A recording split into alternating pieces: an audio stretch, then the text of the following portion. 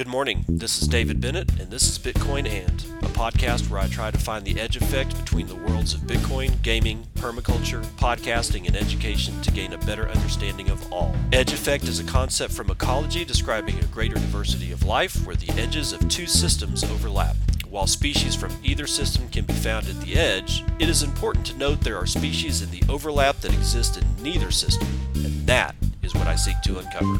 So join me in discovering the variety of things being created as Bitcoin rubs up against other systems. Get off of me! Get off!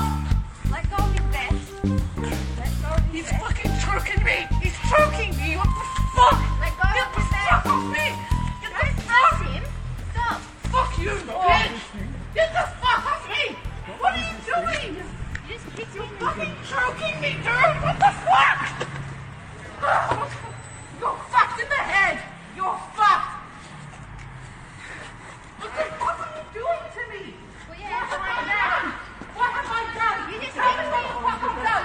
What have I done wrong? You just kicked No. him in the chest. Yeah, but you're choking her. As a man on a girl, and you choked her. For what? For a mask? For not having a mask? Look how pathetic you are. She doesn't have a mask. Are you serious? Are you serious? Just for not having a mask? Yeah, that's a rough-ass way to begin the episode today, but it had to be done. That was the audio that I clipped out of a video that came over as a tweet from somebody somewhere, I guess, in London town or whatever. And, you know, it's just like what it sounds like. This woman was walking without a mask, and the cops just freaking assaulted her. These are the times that we are living in. These are the times that we need to escape. What tool, what weapon shall we pick? It is 9:34 a.m. Central Daylight Time. It's the 11th of August, 2020, and this is episode 268 of Bitcoin And I Got a Bunny.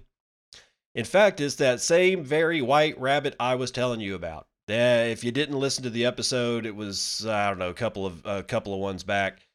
But my daughter came to get me one night and said one morning and said there's a bunny in our yard. So we went out back, and sure enough, there's like a white rabbit, and I'm talking solid white, like cloud-like. In fact, I think we're going to end up naming her Clouds, because she is what we've come to find out is that she is in fact a albino Rex, R-E-X, cottontail bunny. And it's a pretty little thing. But here's the fun thing about that whole episode. She had been wanting to get, like, you know, a chinchilla or a guinea pig or some kind of small animal, and she had considered a rabbit, and she wanted one for her birthday, you know, which is coming up. And we were like, we'll think about it. Well, then she saw the rabbit, the little bunny, and then she really wanted a rabbit. Well, it turns out that was not going to be the last time I saw the white rabbit.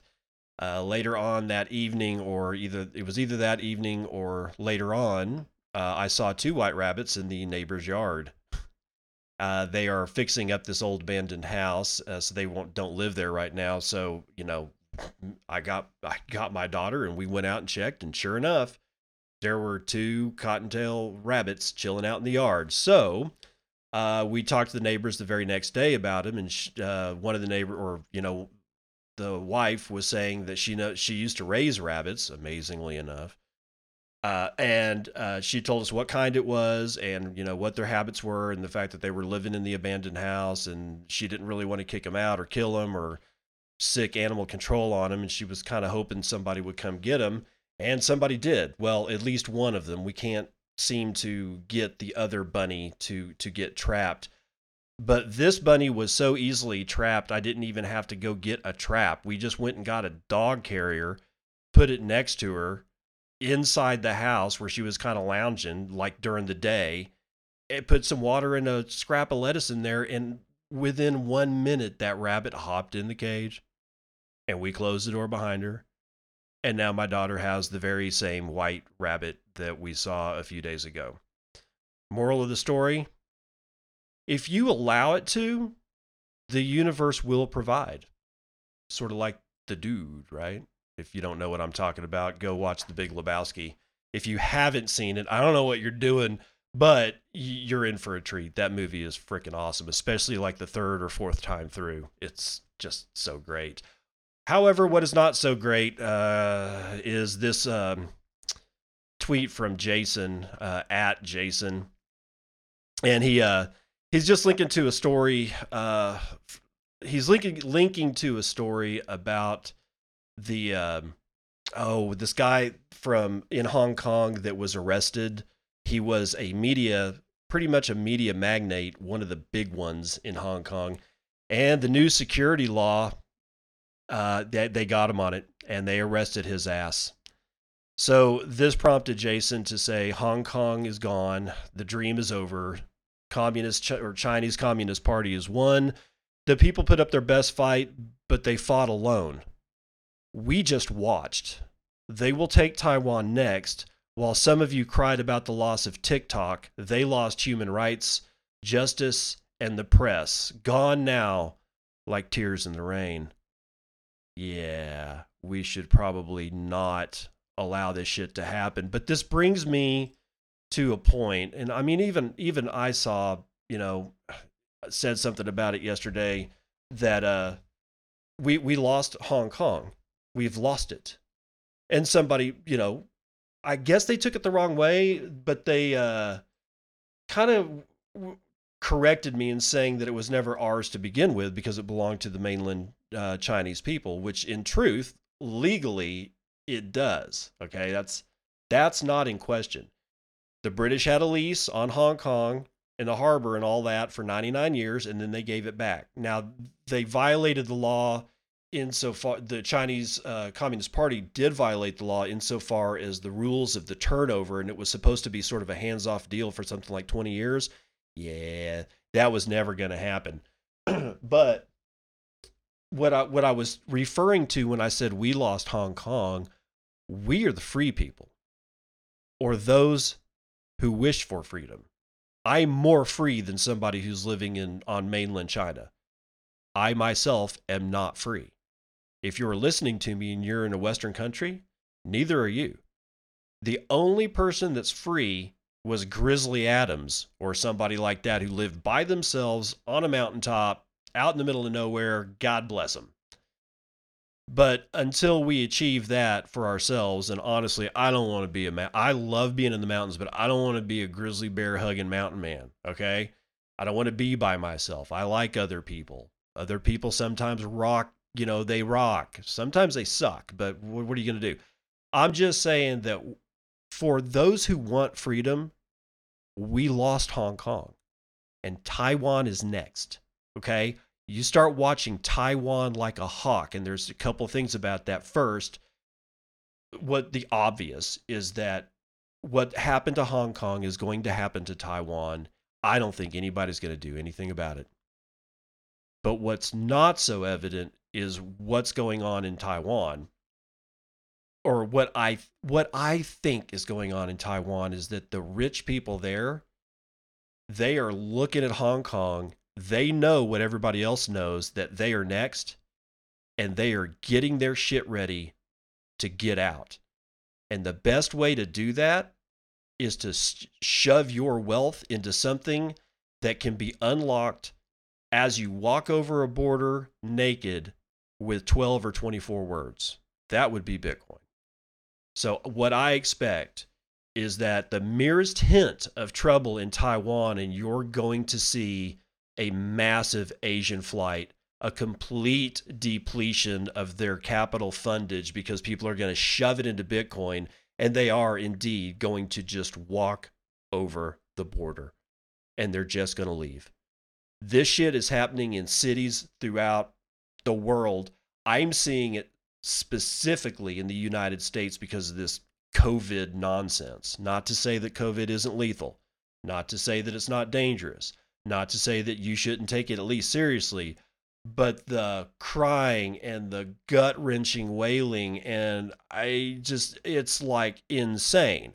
But I have been seeing the leakage of the productive out of cities, and Wyoming and Colorado and Montana are getting these people.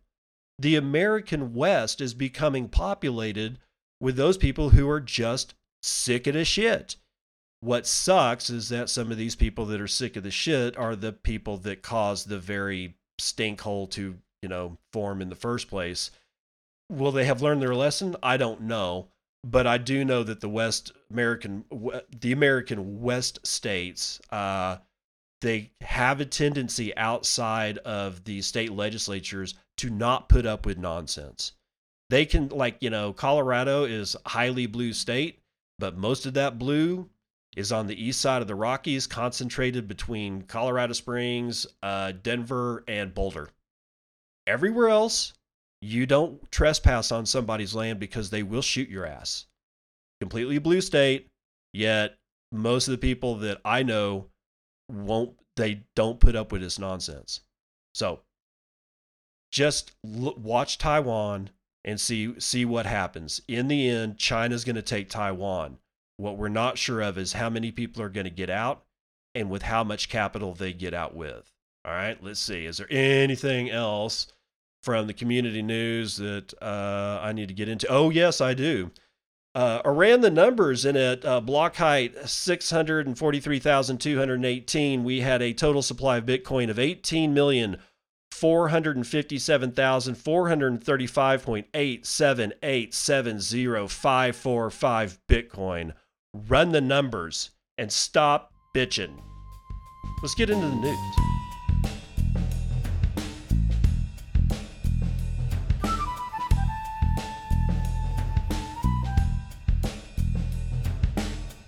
Of all the hills to die upon, do not die upon the hill of Ripple. Woman jailed in Australia for stealing $400,000 in XRP. Sharira Malwa is writing this one for Decrypt.co sometime this morning. She goes on, a 25-year-old woman in Sydney was sentenced to a maximum of 2 years and 3 months in jail today for stealing over 100,000 Cripple tokens, so that's XRP. According to Information Age, the woman, Catherine Nguyen, and an accomplice hacked a man's cryptocurrency account. That's not the way to say it, but in January of 2018 and changed the two-factor authentication code to her mobile number. This allowed Nguyen to transfer the victim's XRP holdings worth over $400,000 at the time to her account. Nguyen then used multiple Bitcoin exchanges to shuffle the funds. She did not cash out her illicit holdings, the report said. But the gains did not last long. Police said Nguyen tried her hand at Bitcoin trading, you mean crypto trading, after the theft, eventually losing money. She then started a handbag repair business in Sydney. Presiding Judge Chris Craigie said it was difficult and a troubling decision to send Nguyen to prison, and that her references reflected a generous and hard-working personality. A common thread was the offender's willingness to help others. This takes on a different meaning in her willingly participating and assisting in a criminal enterprise, said Craigie. Nguyen's case made her the first Australian citizen arrested and jailed over cryptocurrency theft in Australia. The country introduced rules for criminal instances back in 2018, with a few offenders already undergoing trials. In June this year, police arrested a Sydney man in connection with creating multiple online accounts to launder funds using Bitcoin. The offender faces a maximum of 10 years in jail if convicted. Meanwhile, the convictions are a positive sign for the crypto industry. They show criminal usage can both be tracked and uncovered, bringing them on par with fiat currencies for regulators. The depth of not understanding what the hell is going on here is kind of frightening. In a way, Shara is right, I suppose, but it's a Trojan horse. It's a complete Trojan horse, man. And certainly 99.99% of cryptocurrencies are frauds, and they will never achieve the technical competency of what's going on Bitcoin. But it will flag the regulators and law enforcement officers to pick up the easy fruit before they go after the hard fruit.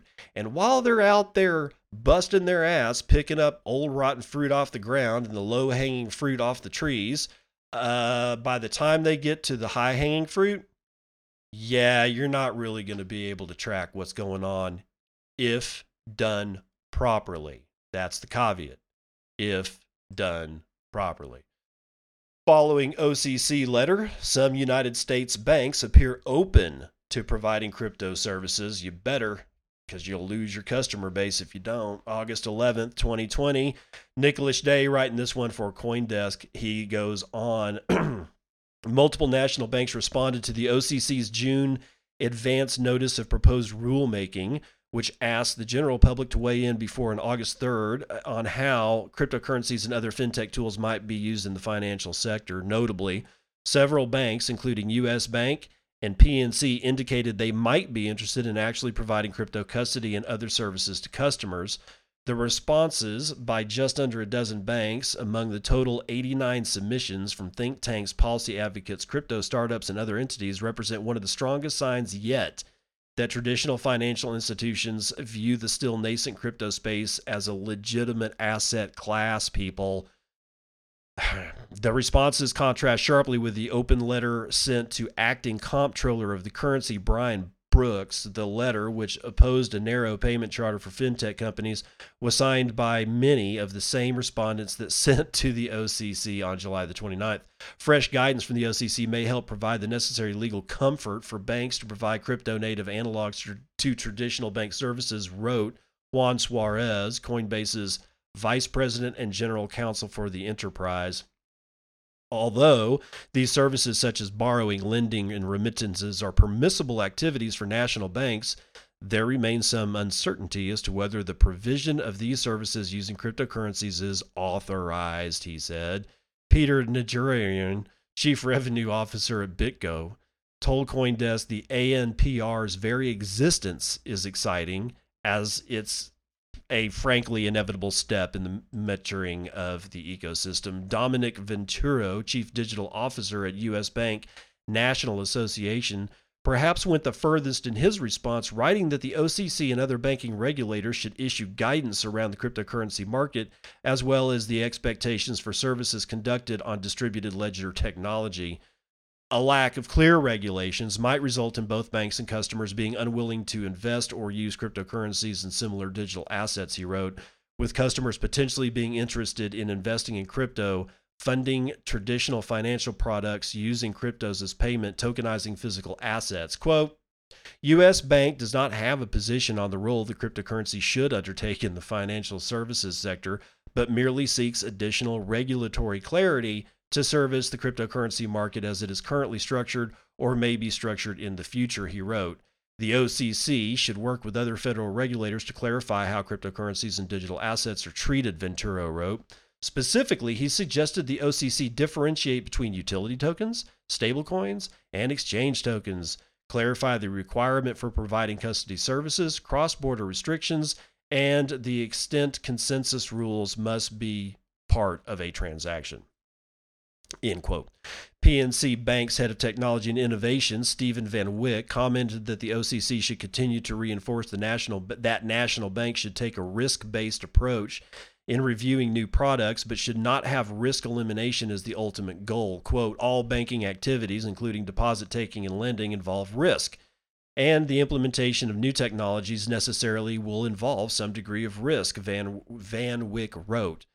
A supervision framework that is focused only on preventing risk will, almost by necessity, prevent responsible innovation and the implementation of new technologies by national banks. Financial institutions and OCC rulemaking should have some focus on customer protections, several of the responses indicated. Banks might even need to be encouraged to use privacy-enhancing cryptocurrency technologies, wrote Peter Van Valkenburg, CoinCenter's director of research.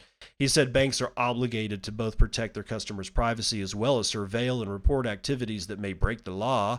In his view, they can do this effectively with privacy coins and other tools. Banks can conduct know your customer checks and otherwise identify their users to comply with relevant laws before providing privacy services by using mixers or other tools to facilitate crypto transactions. Quote, they should perform heightened due diligence on any payments their customers initiate or receive if either the amounts involved are substantial or a suspicious pattern of behavior has emerged with respect to several smaller transactions, Van Valkenburg wrote.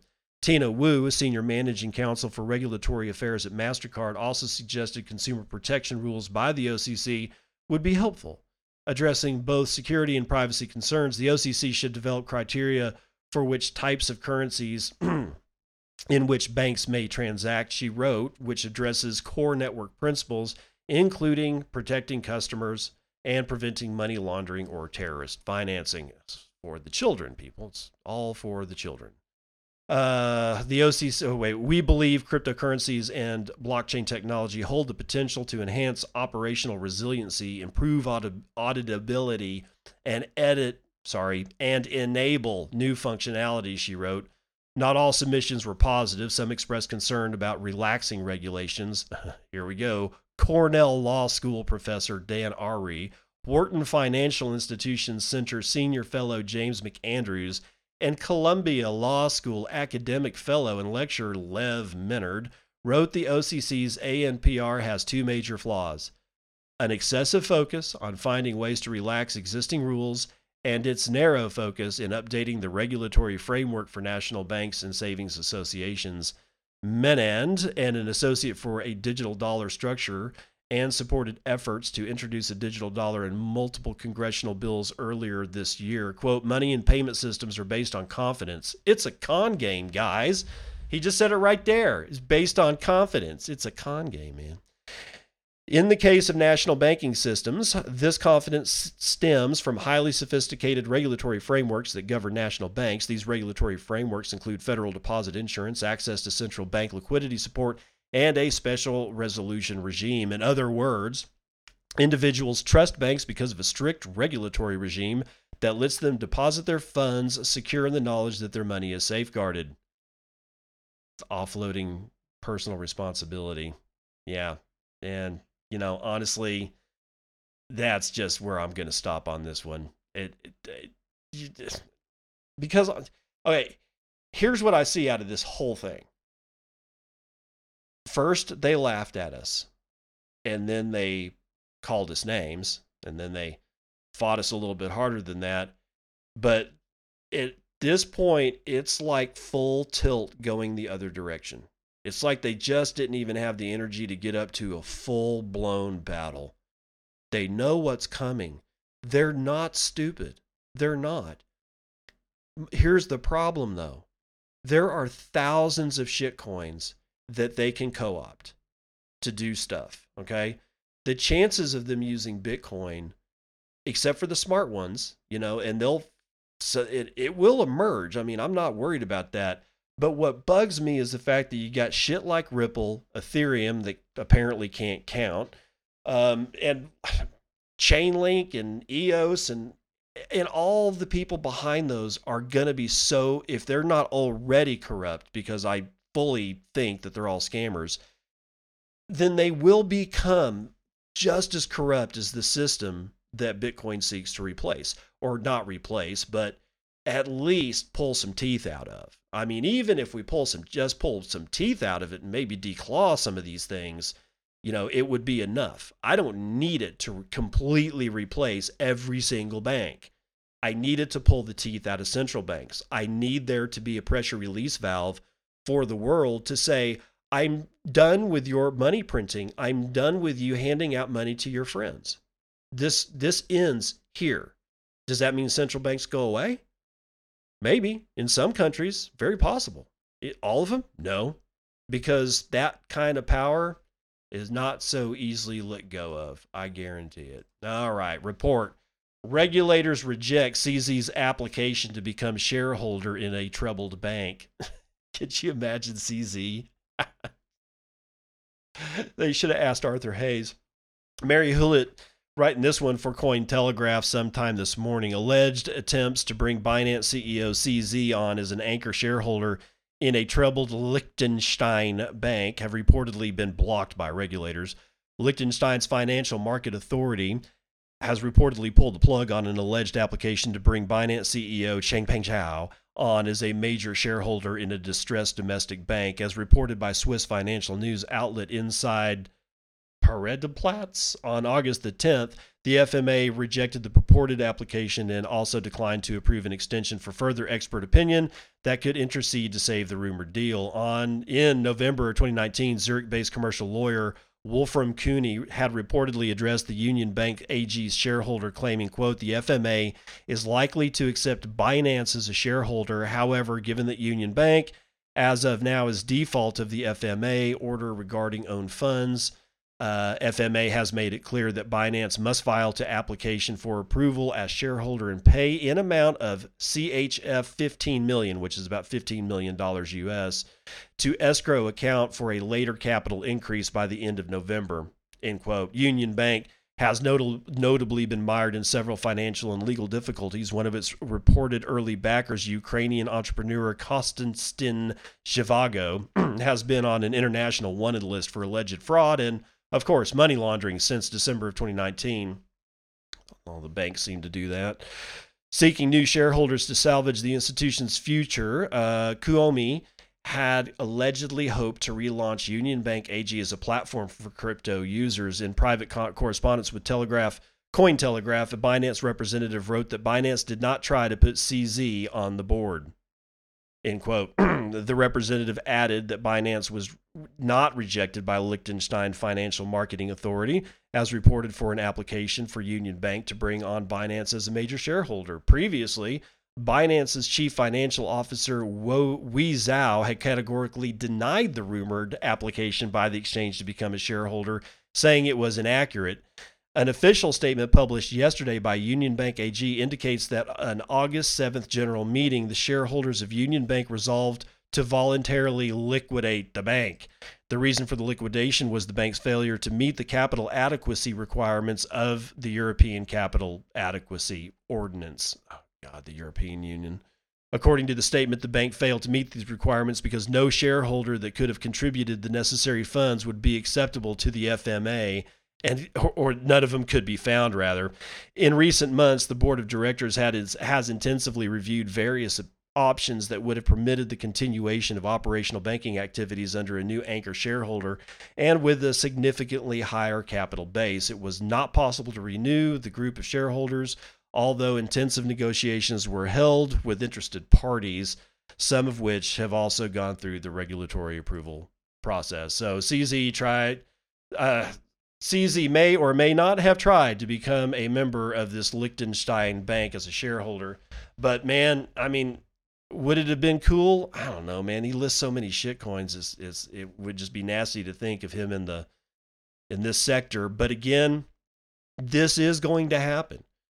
The people like Brian Armstrong, CZ, Arthur Hayes, these guys are well situated to make the people of the legacy financial system enamored with them, and they will seek these people out. And we'll probably see a drain of these guys into the legacy financial institution, and they'll bring their shitcoinery along with them. So just, be aware this stuff is going on, and there's not a whole lot that we can do to stop it, except continue to stack sats. Ex-Google hacker retrieves $300,000 in Bitcoin from an encrypted file. An anonymous Russian investor recruited the hacker to break an encrypted wallet in order to rescue thousands of lost Bitcoin. This was written by Scott Chipolina for Decrypt.co sometime this morning. Pyrofex Corp CTO Michael Stay once broke open an encrypted zip file to rescue $300,000 worth of Bitcoin on behalf of an anonymous Russian investor, according to a recent speech on YouTube. The Russian investor approached him because of his previously published work on hacking encrypted zip files. Quote, "If we find the password successfully, I will thank," end quote, he wrote to Stay. According to Stay, the investor purchased the Bitcoin for only $10,000 in 2016, but having placed his funds in the encrypted file and forgetting his password, it seemed like he had lost his Bitcoin forever. Stay, who worked for Google as a security engineer for 6 years and who has written over 30 password cracker guides for access data in the early 1990s, stepped up to the challenge. Stay realized early on that the file encryption was robust, and at first he had a little information to start with. The anonymous investor was unable to recall key information and didn't immediately trust Stay, so he wasn't much help as Stay began trying to open the file. To crack the code, Stay developed a program that attempted different password combinations over time. At first, this process was set to take months. Instead, Stay recruited the help of Pyrofex CEO Nash Foster to cut the task down to just a few days. The entire operation cost $7,000. Stay suggested it would have been much higher if the old encryption software at use had been updated. The anonymous investor split the reward, giving Stay $100,000.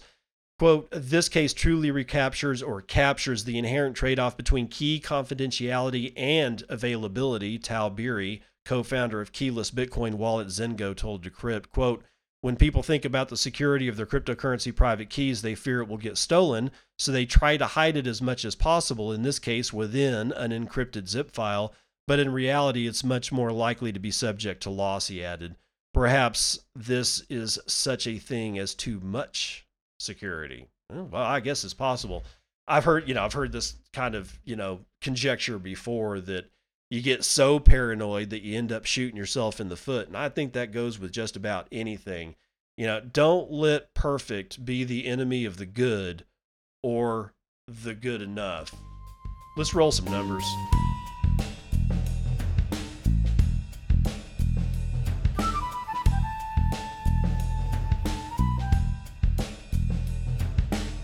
Man, I need a dice roll sound effect for coming into this thing. Today's major indices, mostly higher and not a whole lot of meh. There's S&P 500 is up 0.5 point. NASDAQ is down 1/4. Dow Jones is up 1 point and, 1.16. FTSE's up 1 1/3 point. The Nikkei is up damn near 2. The Hang Seng is over 2. Shanghai is down 1.15. VIX is down by 3 points. Yeah. So not a whole lot of meh, and all the bond yields have increased today. The yield for the U.S. 10-year is now 0.64. The 30-year is 1.3. The German Bund has peaked over its negative 0.5 to hit a high of negative 0.479. God, just having to lose money to hold that thing, I don't understand. Oil, the West Texas Intermediate last is $42.33 a barrel. That is a point to the upside. Natural gas having a day. It's up 1.21%, bringing 1 MCF to $2.17. Gold, if you've been under a rock, gold dipped under $2,000.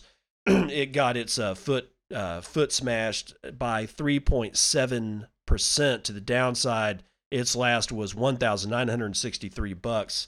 Silver getting kicked square in the crotch. It's down 6.12%.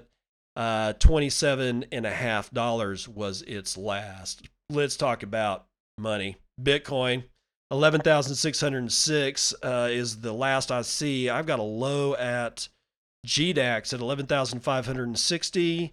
I got a high at CEMEX at $11,874.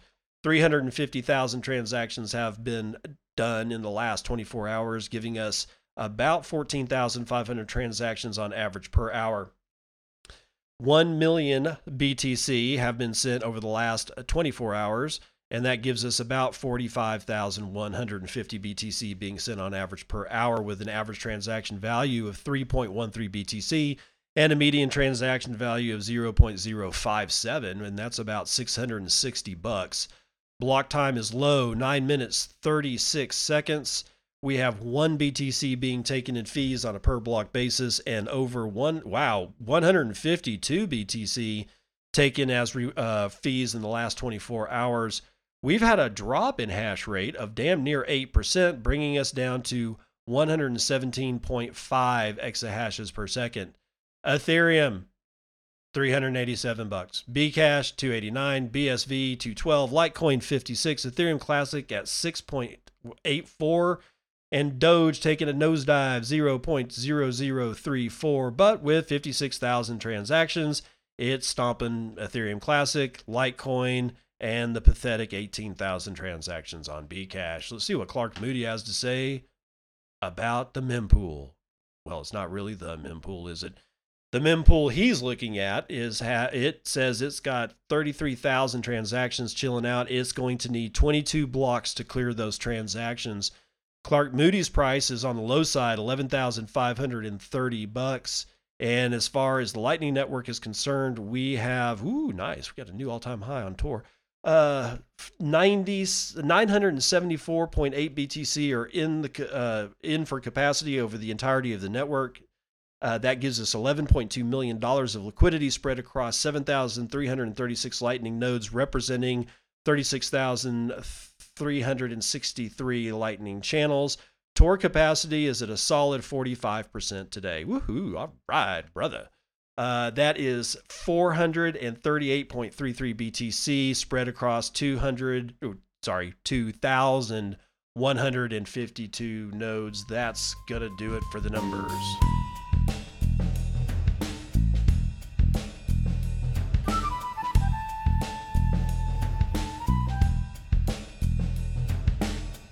Barry Silbert is at it again.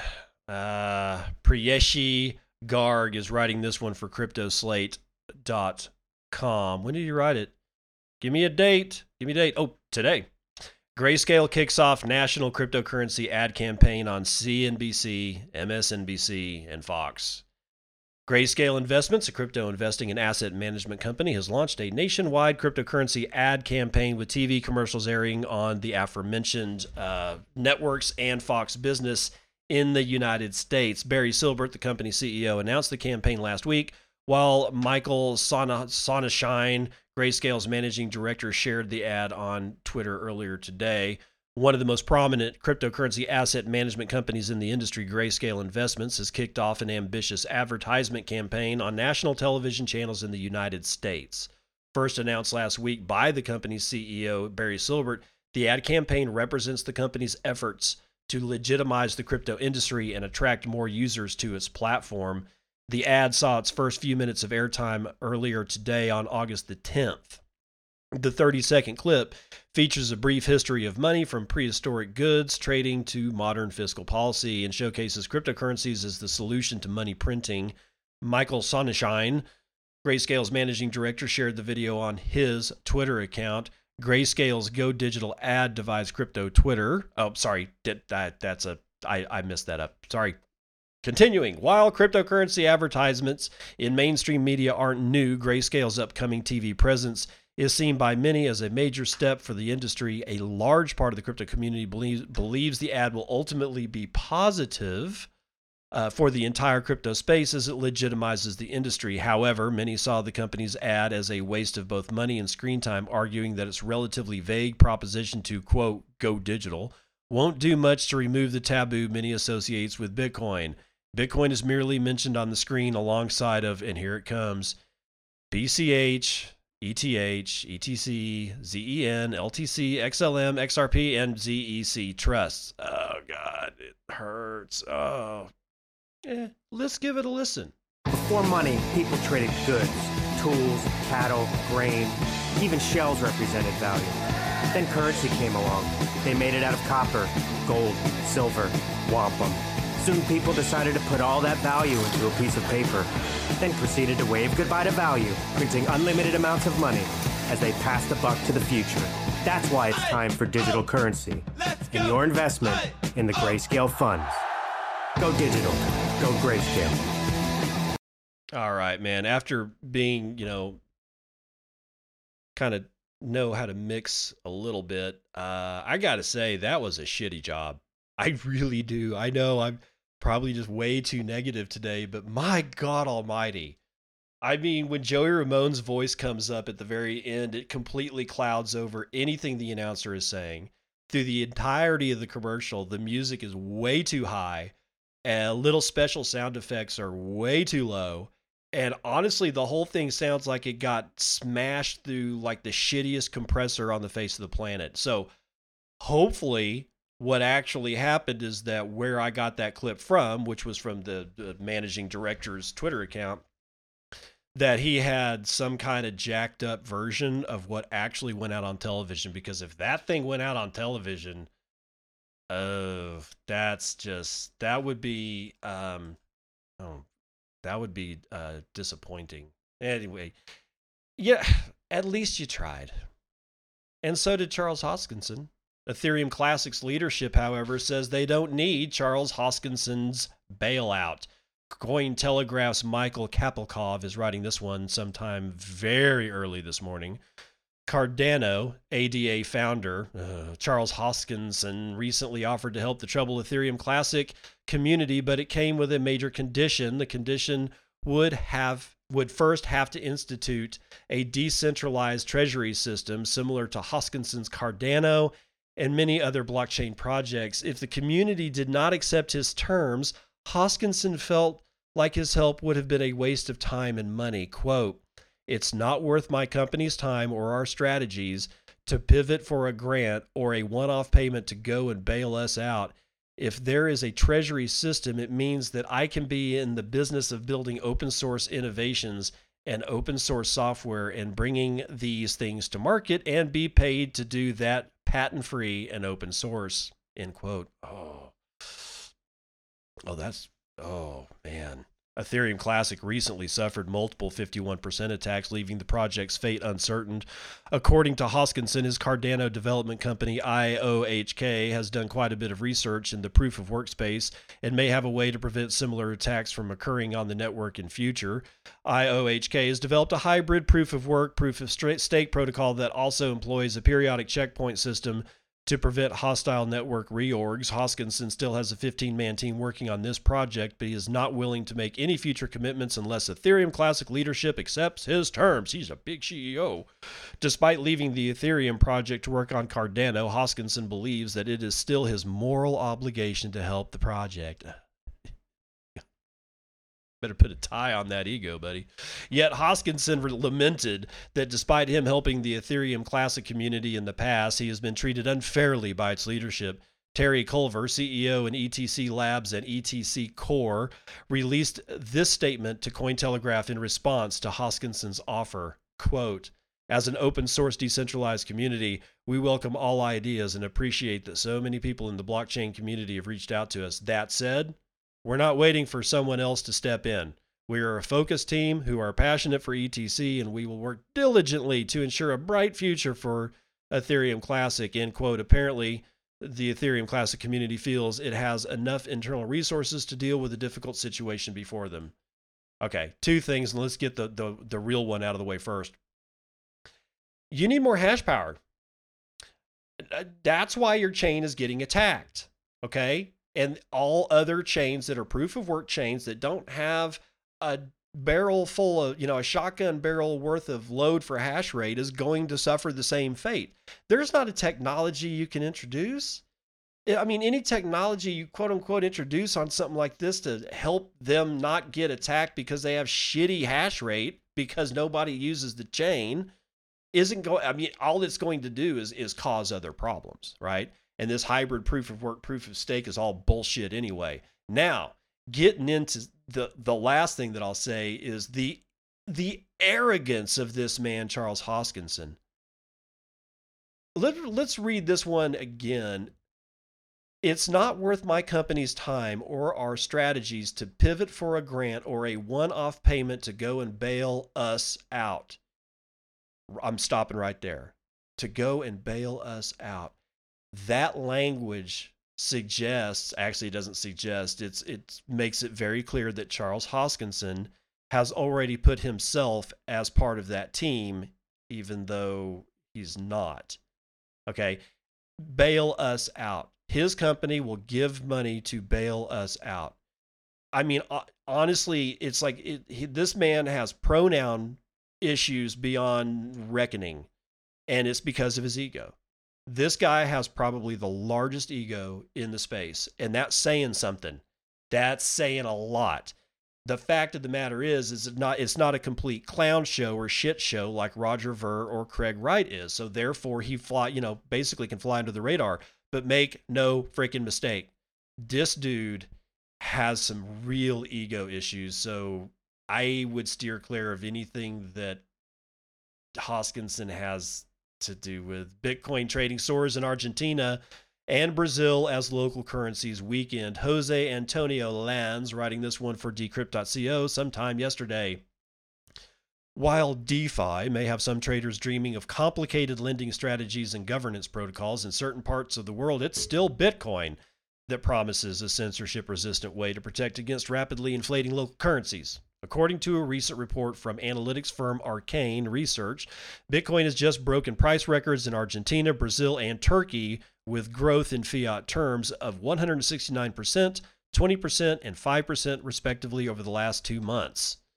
In truth, however, these stats say much more about the troubled state of these countries' economies than it does about any growing local interest in crypto. But when it comes to Argentina and Brazil in particular, a surge in local Bitcoin trading volume suggests crypto could be gaining favor among traders as a hedge over other instruments. Both Brazil and Argentina were already experiencing financial crises long before the coronavirus pandemic, which has only made things worse. Yeah, disease will kill the dying.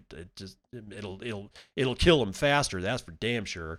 The financial turmoil brought on by COVID-19 pandemic, which Brazil's president suggested in May was just a little flu, has seen the local Brazilian currency, devalued by more than 30% against the United States dollar. Interest rates have also fallen to historical levels of 2% per year, causing the popular strategy of investing in fixed income instruments to be set aside in favor of funds, stocks, and it appears even cryptocurrencies. According to data from metric site Useful Tulips, Brazil just recorded more than $700,000 in Bitcoin trading volume last week, a new year-to-date high. Meanwhile, Argentina last week surpassed 1 million in weekly Bitcoin trading volume, per data from Useful Tulips, a figure never before reached by traders in the country. Argentina is currently in the midst of its worst economic crisis in decades. Yeah, see Venezuela. With plenty of blame to go around, both the leftist governments of the Kirchner dynasty and the right-wing governments from Menem to Mauricio Macri have failed to move the country forward. The current president, Alberto Fernandez, inherited from former President Macri an economy that is considered the second most miserable in the world, behind only Venezuela. Oh, man. It is with this backdrop that Argentines appear to be turning to Bitcoin in greater numbers as potentially a way to protect against a devaluing local currency, given the local regulations prevent them from easily accessing foreign currencies such as dollars or euros. Okay. Good news for Bitcoin, bad news for Argentinians or Argentines. I'm not exactly sure how you pronounce it, and the Brazilians. It's kind of too bad. You know, honestly, I didn't expect this kind of shit to happen with Argentina, and I'm not talking about the Bitcoin thing. I'm talking about just the lousy state of their economy, because Argentina has always somehow or another reminded me a lot of Texas, and it's not just because of all the cattle ranching. They sort of had that same, entrepreneurial and exploratory spirit, and it does. So I guess it doesn't matter. Socialism kills everything it touches, and it doesn't matter who you are or what country you're in or how resilient your people are. You even look at socialism, and it starts killing people. It's amazing. Let's continue on. Bitcoin's hash rate remains flat despite major price rally. Andriy Shevchenko is writing this one for Cointelegraph sometime late last night. Bitcoin mining activity doesn't seem to be reacting to the recent price rally that took the asset from approximately 9,000 in early July to almost 12,000 at the time of publication. According to data from Coinmetrics, hash rate spiked at around July 11th and has remained largely flat amid fluctuations to the downside. Wait till the deliveries are shipped. Sorry, there's always a delay in shipments on cryptocurrency miners, and as far as I know, almost every cryptocurrency mining manufacturing company is basically sold out. There are backlogs at Bitmain. I guarantee you this is not going to last. So let's continue. Since July, hash rate growth appears to have slowed. As the difficulty saw its first decline since early June, the trough in hash rate in mid-July, right after a significant difficulty increase, suggests that the balancing mechanism overshot. Difficulty was set too high for the available hash rate, slowing down block production. While for most of July, Bitcoin's price remained steady, it crept up until a dramatic rally took it to the highs of 11,500 in the second half of the month. Hash rate is sitting below all-time highs even as 2 weeks pass since the major leg of the rally. During protracted rallies, hash rate tends to trail price as the supply of new miners is constrained by physical supply chains. However, the industry is currently experiencing additional disruptions stemming from the power struggle at Bitmain. Yeah, we're God, that thing is just such a circus. As Cointelegraph reported previously, shipments of new mining devices are being halted for at least 3 months, and that's the stuff out of Bitmain. News of the disruption broke amidst the ongoing struggle for company dominance between Bitmain's two co-founders, Jihan Wu and McCree Zhan. Bitmain is one of the biggest manufacturers of ASIC devices, though competitors like MicroBT have been hot on their tail since the start of 2020. As delivery of new devices is halted, a significant chunk of ASIC supply is being restricted. At the same time, the rally rendered the old S9 series of miners slightly profitable at electricity prices of $0.04 or 4 pennies, according to ASIC miner value. As Bitmain competitors scale their operations up and old miners are gradually turned back on, it is likely that the hash rate will resume growth. So yeah, this happens. It's happening now, and these kind of things, I give it to you so you know where the FUD is going to come from. Mining flat rate spiral, or mining death spiral, or, oh my God, it doesn't matter if you can count how many Bitcoin there are. It washes over you, and after a while, it's like a warm bath, and it's just like you just want to soak into it. Don't do it, man. Get out of that tub. Get out right now, bro. Get out. Bitcoin trading soars. Oh, wait a minute. I already did that one. I don't know why it's up twice. Richard Stallman, a discussion on freedom, privacy, and cryptocurrencies. This was August the 8th, penned by Felipe Erazo for Cointelegraph. Dr. Stallman spent most of his time advocating for free software, but nowadays he has been adopting a critical stance on cryptocurrencies. Oh, yay, some FUD. Dr. Richard Stallman is well known for his free software movement activism. His speeches and work revolve around a term, freedom. It is precisely that word that prompted Stallman to launch the GNU project, founding the Free Software Foundation and releasing the GNU General Public License, among other projects, to promote the free software concepts. RMS, as Dr. Stallman is also known, has some opinions regarding the concept of cryptocurrencies that have been widely discussed within the crypto community. To understand the concept of freedom, Stallman often mentions in his speeches, he explains the difference between free software and open source, as the latter term is often wrongly attributed to his work. Quote, "The idea of free software is a matter of right and wrong, justice and injustice. The idea is that users deserve control over the software that they are using. You, as a user of software, deserve control over the software that you are using, and you deserve to be free to join with other users to exercise this control collectively, whichever groups you choose to participate in. Concretely, there are 4 essential freedoms that users need in order to have full control over a given program.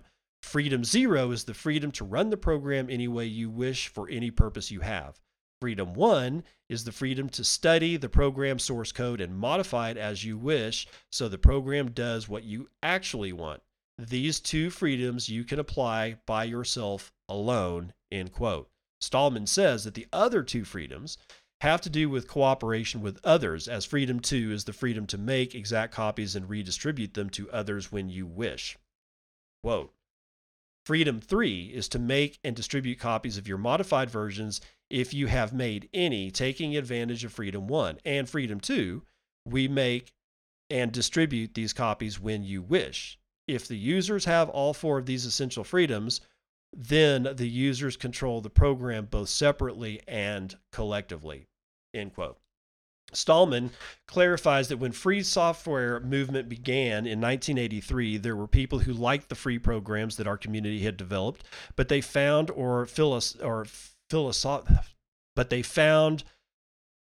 philosophically too radical because it talked about right and wrong rather than mere conveniences, successes, and so on, end quote.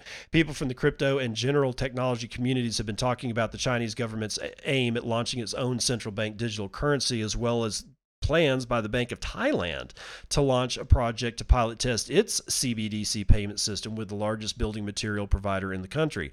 However, others believe that CBDC could be surveillance methods for governments to monitor the financial activities of its citizens. Yes, it will.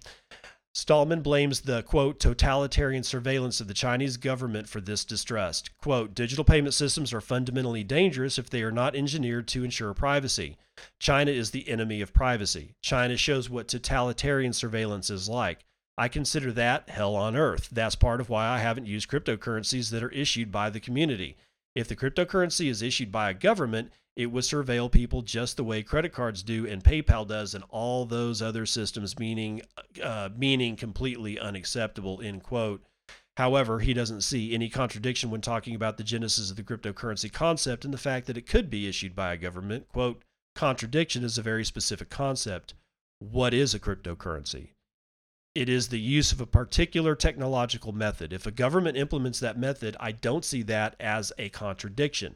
But if a government uses it as a surveillance device, I think that is vicious, end quote.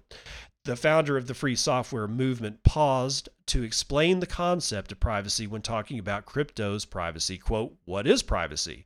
Privacy means being able to say and do things without their being known to some powerful entity that can use them to attack you. In general, the things you do should not go into a database. The things you say to a few people shouldn't go into a database. Now, exceptions to this are sometimes justified. We want the government to investigate. This needs a bit of editing. We want the government to investigate crime and catch criminals, and that can require getting private information from people and about people, end quote. Yeah. Okay, well, what's a crime? If you're going to ask the question, what is privacy, Mr. Stallman, then what is crime? Who makes those definitions? Stallman also calls for laws that restrict the use of face recognition cameras in the street or license plate recognition cameras, putting the United States as a case of implementing surveillance methods. Quote, we need laws restricting the use of such cameras to make sure that databases that track people around the city as they move cannot be collected. Any systematic attempt to recognize people other than people subject to specific court orders, perhaps a limited exception because their limits are safe for society, they will not lead to general repression.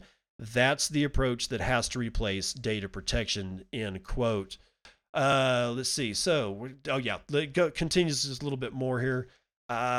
So that there was a question and answer on this particular panel, and here are a couple of the Cointelegraph questions. What's your personal experience with cryptocurrency? Have you ever held or transacted something like Bitcoin? Mr. Stallman says the answer is no. I don't do any kind of digital payments, and the reason is the systems that exist do not respect the user's privacy, and that includes Bitcoin. Every Bitcoin transaction is published. Now, people might not know what wallet belongs to me, but if I used it more than a few times, it would be possible to figure out that it's me. People with enough information could do so. I'd rather use cash, and that's how I buy things. I do mail checks for a number of things where businesses know who I am. When I pay the electric bill and the gas bill, well, I have an account with those businesses and I have to pay it. They send me bills with my name on it, so I don't lose anything by sending them checks with my name on them too.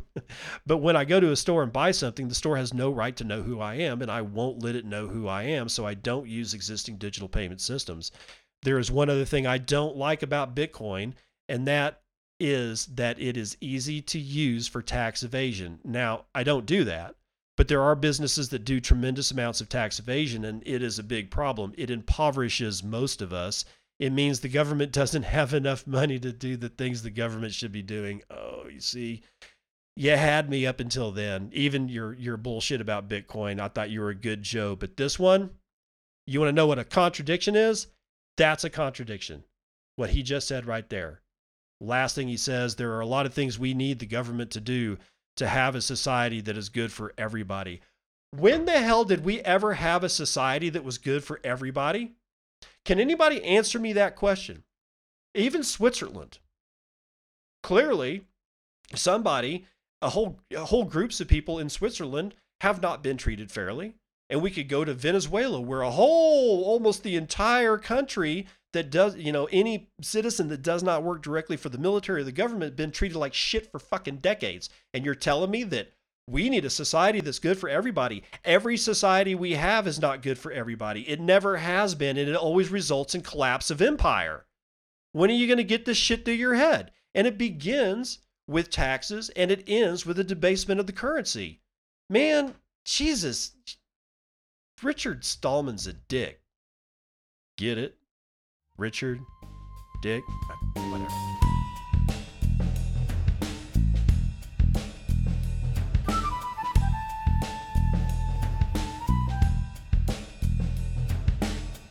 All right, Daily Train Wrecked is brought to you by some cat named Nick Johnson, also known as Nick.eth.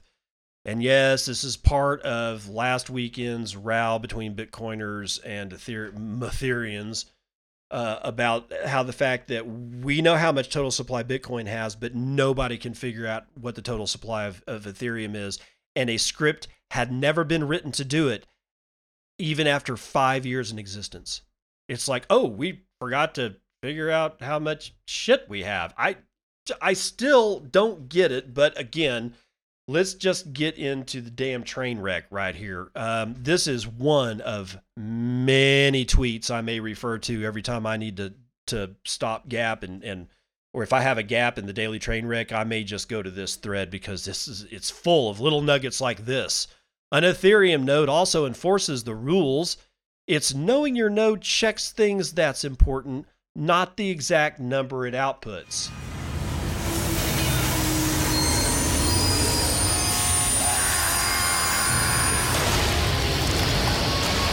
I have never in the history of myself had to go to a bank to find out what my balance was.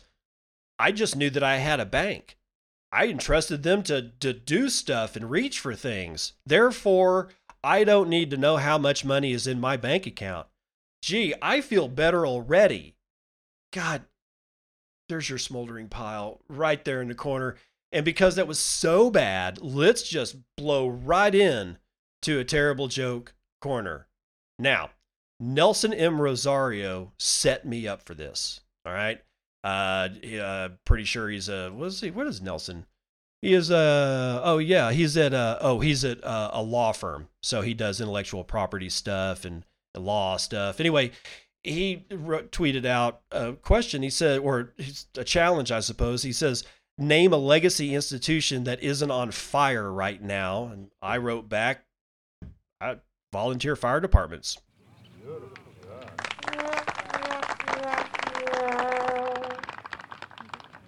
Okay, it's not the greatest crappy joke, but here's the rub.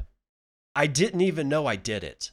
I wrote down volunteer fire departments literally because I knew that they were not experiencing difficulty like all the rest of the institutions of the United States. Another good answer to that question was NASA.